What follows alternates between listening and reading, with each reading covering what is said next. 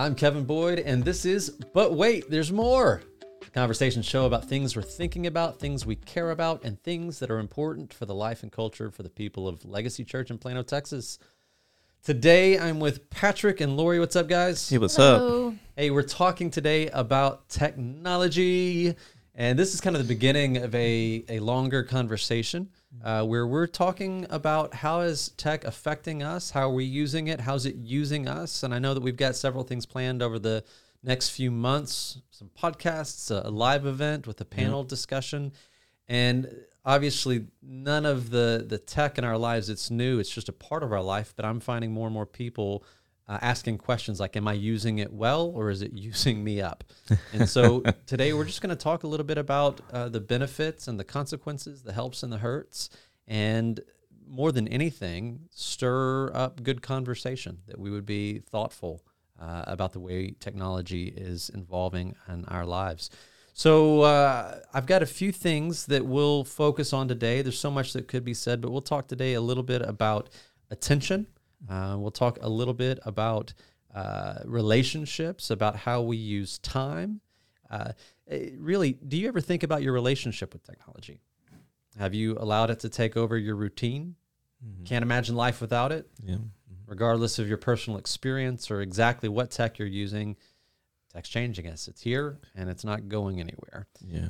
Now, it wasn't quite the same way when we were growing up. What was tech like when you were in your formative teen years and as you were first becoming a young adult? What kind of tech did you carry with you on a daily basis? What'd you use? Ooh. You know what? I don't think the technology back then I could carry.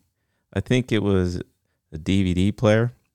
I would sit down at home and watch the TV, get on a desktop computer. So that was technology for me back then. You have to wind up the computer? Yes, basically. And the internet too. Uh-huh. How old were you when you began using the internet? Ooh. It was probably either my senior year or my first year of college. Okay. For me. I know we had the very slow dial-up, and it was like Excite or something like that, and we'd use that early in high school, and then AOL Instant Messenger when I was a senior in high school. I started using that. You had a Walkman. You did carry that with you, right? I did not have a Walkman. I didn't get to carry a Walkman with me. What about a pager? I had a pager. I had a pager. I did not have a pager. You have to remember, I was the youngest of 5 kids. So having Walkmans and some of those things was a luxury for, that's what I saw as a luxury. Lori, what was your number one cassette tape in your Walkman? Probably the Eagles. That's good. Believe it or not, mine was MC Hammer. MC Hammer? Yes. Yeah, Don't Hurt Me, Hammer. Can't touch this. I did have one of those radios where you could just record your voice. You just record the songs or the playlist, the top 10 hits. That's what I did back then. No, we had to sit and wait for our favorite song to come on and record it and then write down the words, pressing pause, write down the words to learn the lyrics. We didn't have them at our fingertips. So much has changed. Right. What kind of tech do you use now? What's a part of your daily life between social media, devices, and just what you use to get through your day? Well, I used to be an Android user, but I just conformed to the patterns of these guys over here right next to me. And now I have an iPhone 14 Pro Max. The one on the commercials. Yes, the ones on the commercials right now. It's pretty nice. Can't complain. But that is taking a lot of my time. Mm-hmm. Yes. And I think it's really because I'm trying to figure it out for the most part. What apps are you using most? The apps that I use the most, let's see, Facebook, Instagram, my banking app, of course. I think YouTube, of course. Okay. So YouTube is a big one. And if I am not doing much, if I'm like at the barbershop waiting, I'm looking at Netflix or Hulu, one of my shows on there. You didn't mention the Bible app or the prayer app. See that? See why? See that? Thank you for that. Oh my gosh. Yeah, I actually used the book. Still, Okay. I'm a little old school. I got the book at home, so I use that one. But if I'm around some friends and I need a quick look, then yes. I thought you could say you had it memorized. You didn't need to. Man, I wish I did. All No. 66. Lori, what's your tech life like right now? About the same. I mean, I have my Apple phone with me at all times. Apps I use mostly Facebook, Instagram, Team Snap to keep up with my kids' soccer and basketball and football and all the things, their schedules. And the Kindle app, because I read a whole lot. That's good. So I always have a book on me. And the Bible app, it alerts me at 4:15 every day to remind me what I've missed on my daily devotion. So I have that set up. And then, I'm not really a big TikToker or any of that, but I know it's out there. All I heard is Lori is a better person than me because she has notifications on her Bible app. So it's a notification. Thank you. Many times I swipe up and we can just on that last line edit out the word "not." I'm a big TikToker. It says no. I carry my phone everywhere. I've avoided the Apple Watch for all this time, and I'm good without that. But I have very bad phone etiquette, phone habits. I read an article recently about phantom. What did they call it? They called it phantom notifications. I don't know if you've ever experienced this. You feel like your phone just vibrated in your pocket or on your desk or something, and you reach for it, but nothing happened. Right. They're actually doing studies on this, that there are phantom notifications happening, phantom vibrations, that we think our phone has gone off, and we're automatically grabbing at it and checking it, but nothing has happened. That's actually being studied right now, which is kind of wild. That makes sense. That happens to me every day. Yeah, it happens all the time. The Apple Watch, when you said that you get those alerts, and so you think your wrist is vibrating all the time. But it's not. It's not. Yeah. So there's an effect of technology. Yeah. It's affecting us in some ways. And for all the good, there's also things to be wary of. And I know I'm usually the black hat guy. Everyone's going, oh, he's got a bad attitude about tech. He's the curmudgeon. Get off my lawn. And I'm going to try to not do that. But let me begin to point our conversation in some directions. I'll ask us a few questions to guide our conversation. But let's talk a little bit about attention. Thinking about phantom vibrations, phantom notifications, and how our attention's being begged. And beyond the phantom ones, the real notifications, I don't know how many notifications you have turned on your apps throughout the day, but how do you see technology affecting your capacity to pay attention? So much of our life is working through these apps. Is it having an effect on you? Is it helping? Is it hurting? How's it affecting you in that area? Absolutely. If I have it out in front of me, whether I'm at lunch with someone or we're in a meeting here at work or out in public where I'm sitting and I should be paying attention to a speaker or whatever else is going on, if my phone is in sight, I'm wanting to grab it. It's a distraction. And so I've tried to get in the habit of either leaving it in another room, in a purse or my backpack, or even setting it under my chair so I don't immediately look at it. I had a friend call me out at lunch one day. He said, hey, if you're not really going to be with me at lunch, then I'm going to go ahead and go. And Yikes. I was with him, but not with him at the time. Right. Yeah, for me, I think I noticed that we were having, at least I was having an issue with technology and the attention I was giving maybe to my two boys. Because one time my son was trying to have a conversation with me, talk about his day at school, and he's like, of course, you're on your phone right now while I'm trying to tell you this. And when you hear that from your kid, it's like, oh my goodness, obviously my attention is not where it needs to be right now. I wonder sometimes, because of the amount of information we're able to take in with technology. I mean, I don't know about you. When I watch movies or TV, I'm also phone in hand looking things up from what I'm watching and the actor that's in it. And did that thing really happen like this? And I wonder if the quantity that's coming in affects our ability to actually reflect on what we're experiencing, what we're taking in, and respond well. How do you think about the amount of information we take in versus the ability to process that information? I know for me, there's this need to know what's going on right now.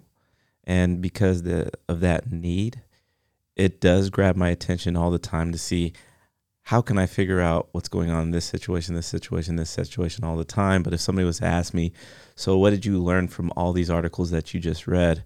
I'll just say, you know what, I guess we're just in a big mess right now. That's all I can say. Mm-hmm. But I couldn't specifically state what the whole article is saying because my attention goes to the next thing real fast. It's no longer focused on just trying to pay attention to the main idea of the article anymore. It's like, how can I get to the next information that will feed whatever's going on in my head? I think, it's funny that you asked that question because I had to sit here and ponder it for a minute. Like, I don't really know what you're asking. But I think back to when I was a teenager, when I was in my 20s, I could remember everything. And now that I'm like, well, maybe it's just because I'm getting older. It's because you're getting older. But it's no, it's because we have all of these things at our fingertips.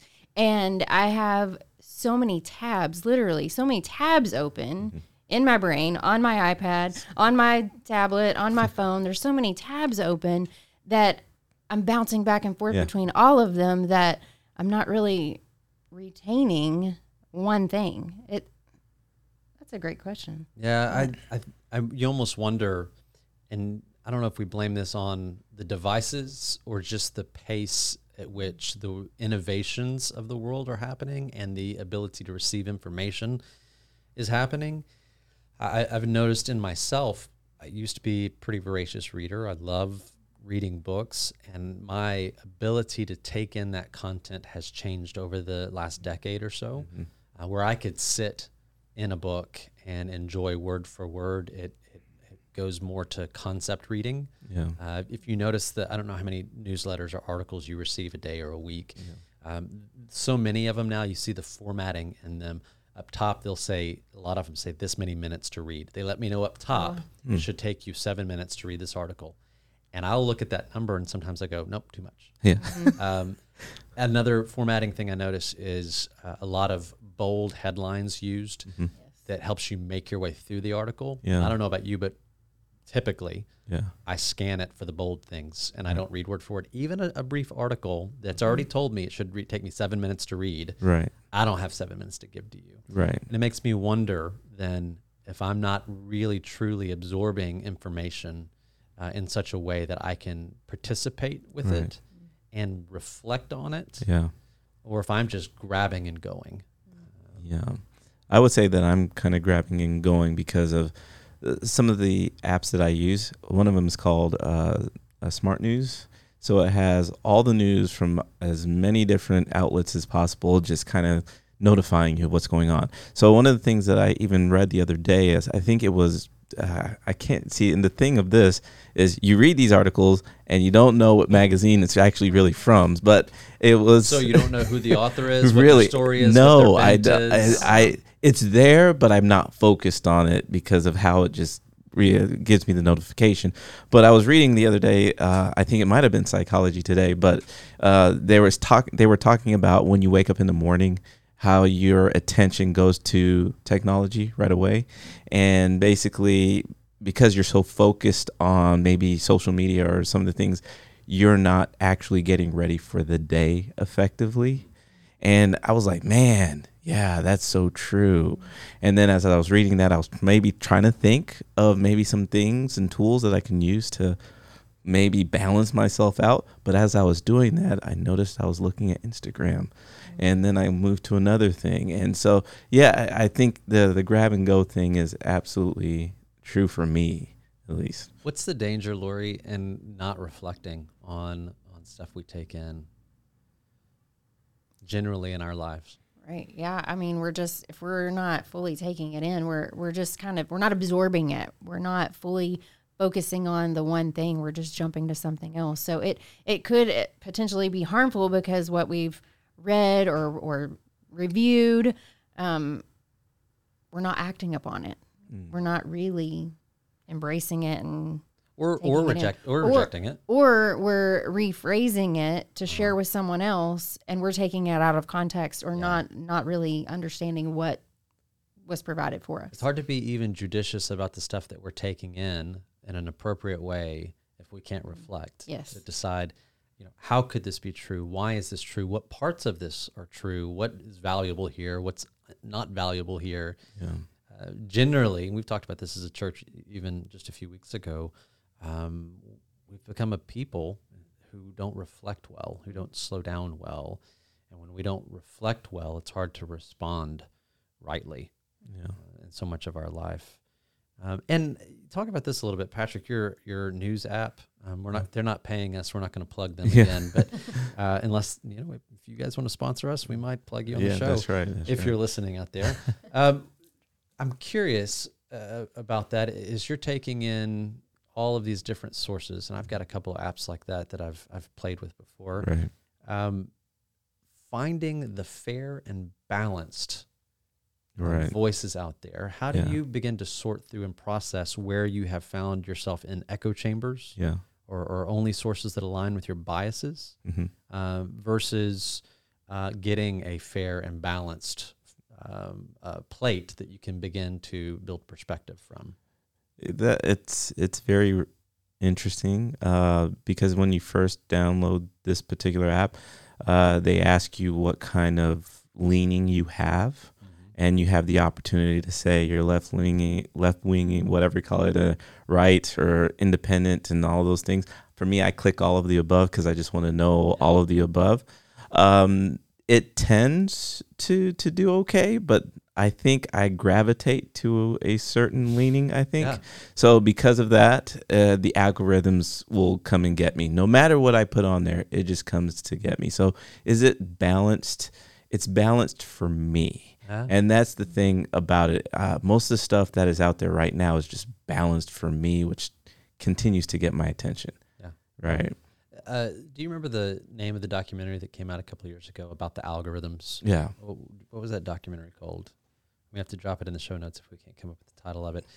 Where our searching history on our apps is developing the pathway by which we get advertising, and we're directed to people's comments and commentary and the kind of soliciting that comes our way.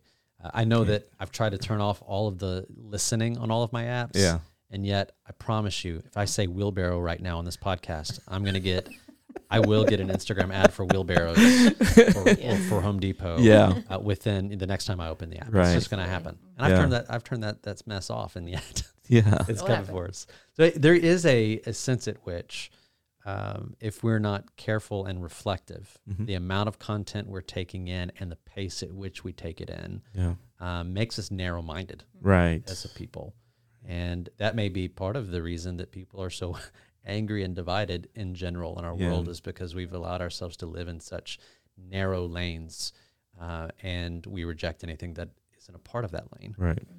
Dangerous for society, dangerous for our souls, and for Christians, certainly, for our mission. That is very true. All right, talk to me a little bit about relationships and technology, the impact of increasing dependence on social media and Facebook, Instagram, Twitter, your favorite TikTok. Do you find people? Oh, there's that too. Do you find people are more isolated today, more disconnected, more connected? What's the relationship that social media has created for you with people? So I think it's a little bit of all of the above. I mean, I think that in a sense, because we're keeping up with everyone on Facebook and Instagram, we feel connected. We feel like we're not missing out on what's happening in their lives, and like, hey, that's my best friend. I just saw that they were doing so-and-so last week. We saw it on Facebook or what have you, but also a little bit isolated because we are feeling like that's a connection. Mm-hmm. And in reality, it isn't. And many times it's just a facade that someone, and we're all guilty of it, you only want to put the good stuff out there. And so a little bit of all of it. It's hard to really lay it down there, and I don't know. Or the book that you and I are both looking at, Lindsay's already finished it. I'm reading her highlights because of my attention span. Yeah. Cliff Notes by Lindsay. By Lindsay. It's 100 Ways the Internet is changing you or has changed you, something like that. Yes. In that book, you may reflect on some things you picked up in that. I know one of the things that stuck out to me that is riffing off of what you just shared is how when you're sharing only your best life, you really are in performance mode all of the time. Yes. You're always performing for your online audience. And like anything in life, something that you're always doing and always focused on just becomes habit. It becomes the way you live. Do you see the possibility that social media leads us to live lives that are more performance-oriented and less rooted in reality, both online but also in face-to-face relationships? I hope not. And I would hope not, but I know it's true. We do. And it's funny because when you asked that question earlier about how we connect in social media and all the, it's interesting because sometimes you may not talk to somebody for like maybe a year. And because they've been paying attention to what's going on in somebody's life, they'll come up to you and be like, "Hey, how are you? Man, it's so good to see that your kids are growing." I'm like, "Huh? How do you, what?" And basically it's like, they try to start the relationship like we've been connected the whole time. And that to me has always remained awkward for me because I'm a person-to-person kind of guy. And so whenever somebody does that kind of thing, they're interacting online or on social media, and that's their only outlet to connect. It's a disconnect for me. You know what I mean? So in certain senses for people, I think it is a connector, but for somebody like me who needs to be around people, I think it's disconnecting in that capacity.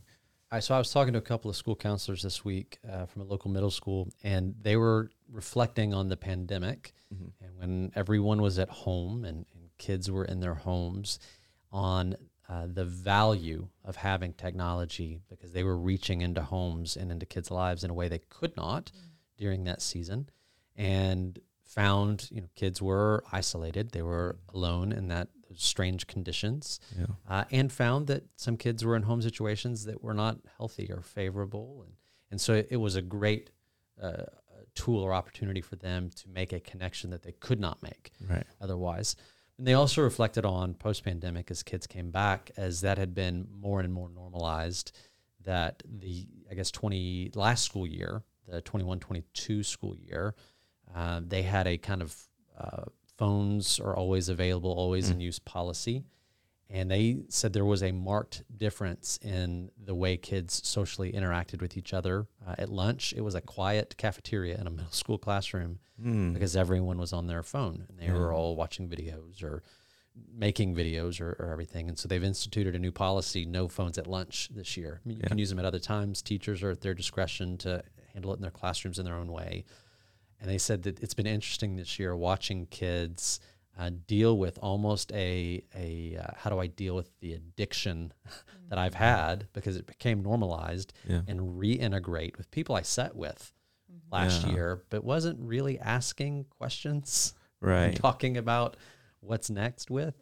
And so there is this sense at which there is benefit and consequence. Or in our family, we talk about help and hurt a lot. Does this help or does this hurt? And the answer is probably in some degree both, in the case of tech. So a little bit, how would you help me balance the two, or help your kids or someone who said, I'm feeling myself, I don't feel like I need to be totally abstinent from technology and social media, and yet I don't want it to use me and hurt my ability to connect face to face. What are some guidelines you would give that might help someone find equilibrium? Just a story that kind of goes along with that. My son is in 6th grade, and at their school this year, they have kind of no technology unless, like you said, a teacher says, take out your phone, take a picture of that on the wall. You're going to need it later. And in the cafeteria, there is no technology, no phones. But on Fridays, they have Technology Friday. But they've changed it now. We, PTO and some of the parents have provided board games. And so now they have Board Game Friday or technology. And if you walk in there tomorrow, 95% of them are playing board games. Interesting. And interacting with one another. And last Friday, what level was this? Sixth grade. Sixth so grade, they're 11 to 13 years old. And last week it was really cool. They all took out their phones. Some kid said, "Hey, everybody take out your phone. Take a picture, a selfie of you and your friends playing the game and send it to your parents." And so we all got pictures of our kids playing board games at their lunch hour. Wow. And so they were connecting with their friends. They were actually having conversation and enjoying face-to-face stuff. So I love that the schools are starting to use that type of thing. Are you also. sure that they weren't just performing for you? Everybody I do hope this. not. We can put the board Yeah, games maybe. away. Maybe. They'll think that we were doing the right thing. You How know- about you, Patrick? What tips or advice would you give for somebody finding balance? Well, recently I was definitely imbalanced. I would say, was it 2-3 months ago? So because I got this new phone, I was able to give an older phone to my son and basically start a trial and figure out how to move forward. Two things happened in this relationship with him and this phone. One, he was able to connect with friends that during the nighttime, or maybe 3 o'clock or to about 6 o'clock at night. But it created an opportunity for him to get to know his friends a little bit more. But it also created opportunities for him to set aside time to hang out with his friends and to connect at the park while they're throwing footballs or playing sports together. So it opened up a door for him to have a deeper connection outside of just talking on the phone. So I think in that sense, it kind of opened up something, gave me balance to know, hey, this can open up doors. Now, does this mean he gets to use the phone all the time? No, because honestly, he only gets to use the phone Friday through Sunday, and during the week, he doesn't get to use the phone much at all, unless he has to respond to a message or something. Well, I want to talk about that just a little bit. Lori, you shared with our staff recently from a website called Understood cell phone contracts, and they have different ones. They have one for younger children, one for older children. We have entered into that with our teenager and progressively found ourselves in a daily negotiation rather than what was originally a seasonally and then maybe a monthly into like a daily negotiation, which isn't good in business and isn't good in relationships either. Can you imagine if marriage, rather than being a covenant, was a daily negotiation? Well, today I'll be faithful to you if you. Yes. And we're doing this with cell phone. These contracts are pretty beautiful. You are using them at home. Yes. with both boys. How has you've shared some about this with me before? How has that have you found that helpful in guiding that relationship? We use it as more as a reminder. If we see them not using it the way that they've signed the contract stating that they would, then we're able to utilize it and say, hey, you're not using this in the proper manner. You sign this agreement. Either you change it or the phone is mine. So it becomes kind of a negotiation, just like any other contract in our lives. If we have a contract on a house or a car or what have you, and we don't pay our bills, it can be taken away from us. So it's kind of the same thing. We can use it as a teaching tool, as a disciplinary action tool, and just as a learning tool on learning how to be responsible with something that they have. Yeah. I love it. I've pulled it up here. And it's interesting, beyond kids, I think this is a great contract that you could use for yourself Yes. and an accountability partner. If you're married, you could use it with your spouse because you both value something. You value how this is used. You want the benefits of technology without the consequences. You could find a friend, an accountability partner, someone in your life group and say, hey, be my partner in this, that I'd have a good relationship with tech. So I'm looking at the contract. And it, like a pretty simple contract, it's a contract between this person and this person, begins on this date, and we'll look at it every so often to see how it's going. And there's a section that talks about thinking before acting, coping with distractions, managing time, being accountable for actions. This isn't just, did you use this app or not? It's about the underlying conditions, the way it affects us, the way it helps or hurts us. And under each of those categories, and there's some subsections. So under thinking before acting, it talks about posting or following inappropriate stuff, things that you've said, this isn't healthy for me. Acting as though everything you share will be read by your partner, your accountability partner, your parent, your spouse, whoever. Using your phone to communicate only with people you know and trust. And this is a great one for children. And letting someone know if exceptions come up for some reason to have a conversation. Lending your phone out only to people you know and trust and only within your sight. So just some managing time has great breakdowns, recognizing that there are downtime hours that should be honored, not because they're arbitrary, but because we realize the risk of addiction and bad behaviors that come with addiction. Mm-hmm. Yeah. I think these are incredible. I'll put them in the show notes. Perfect. And maybe some of the listeners, whether they want to use them in their home with their kids or just for themselves, they could be a really great resource or tool in thinking through. That's particularly for cell phones, but the same thing could be adapted for any kind of tech. Yeah.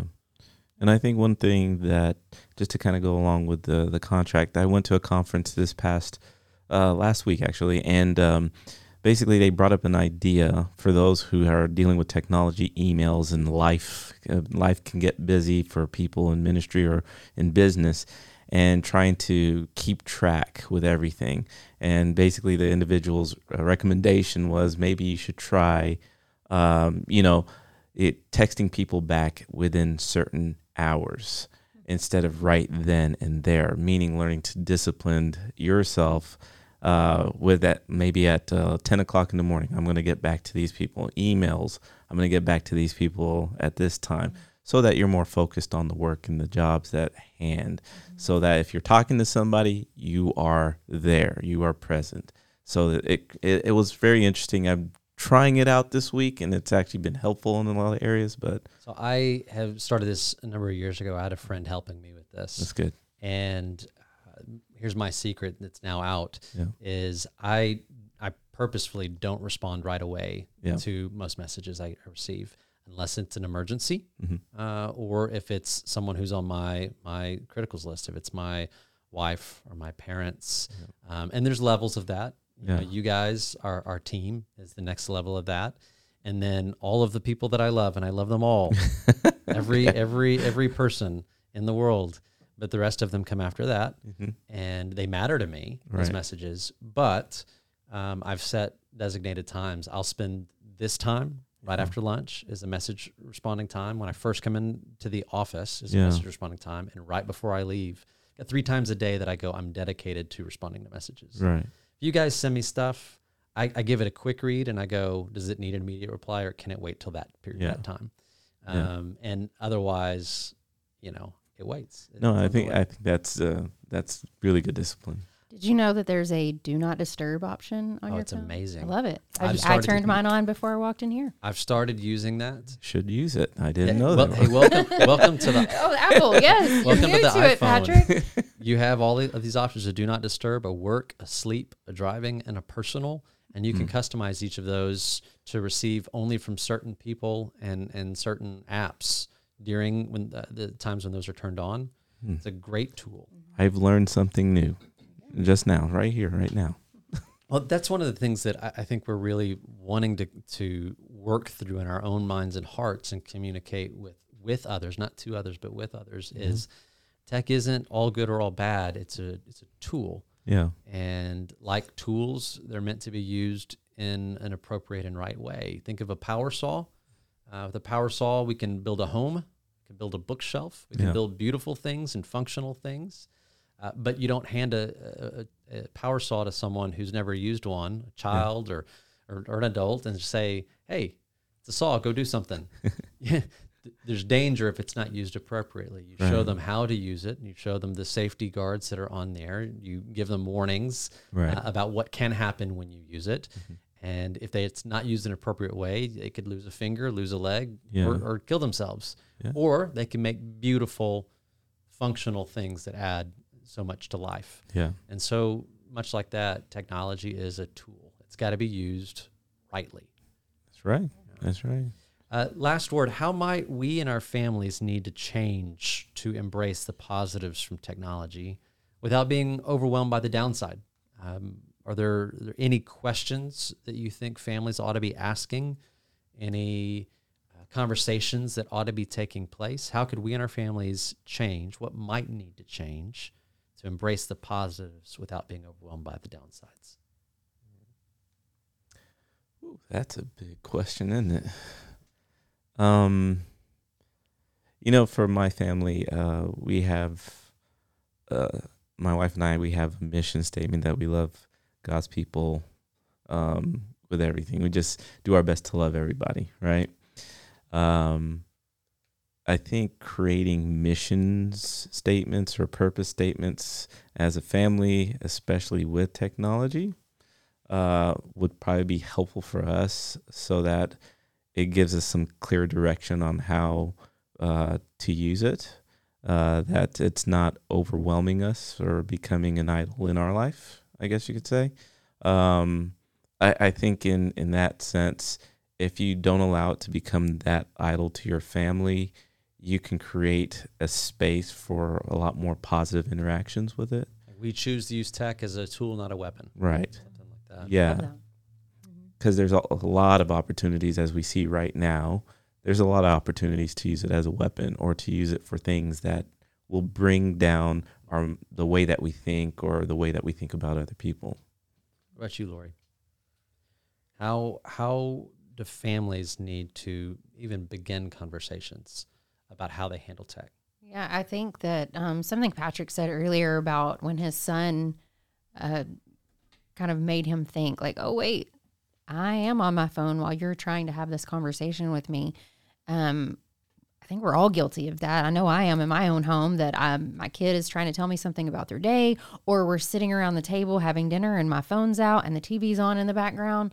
Try to make moments that, we are, you'll probably hear me say this again, we're fighting for the heart of our children. Mm-hmm. We're fighting for the heart of our spouse and for ourselves.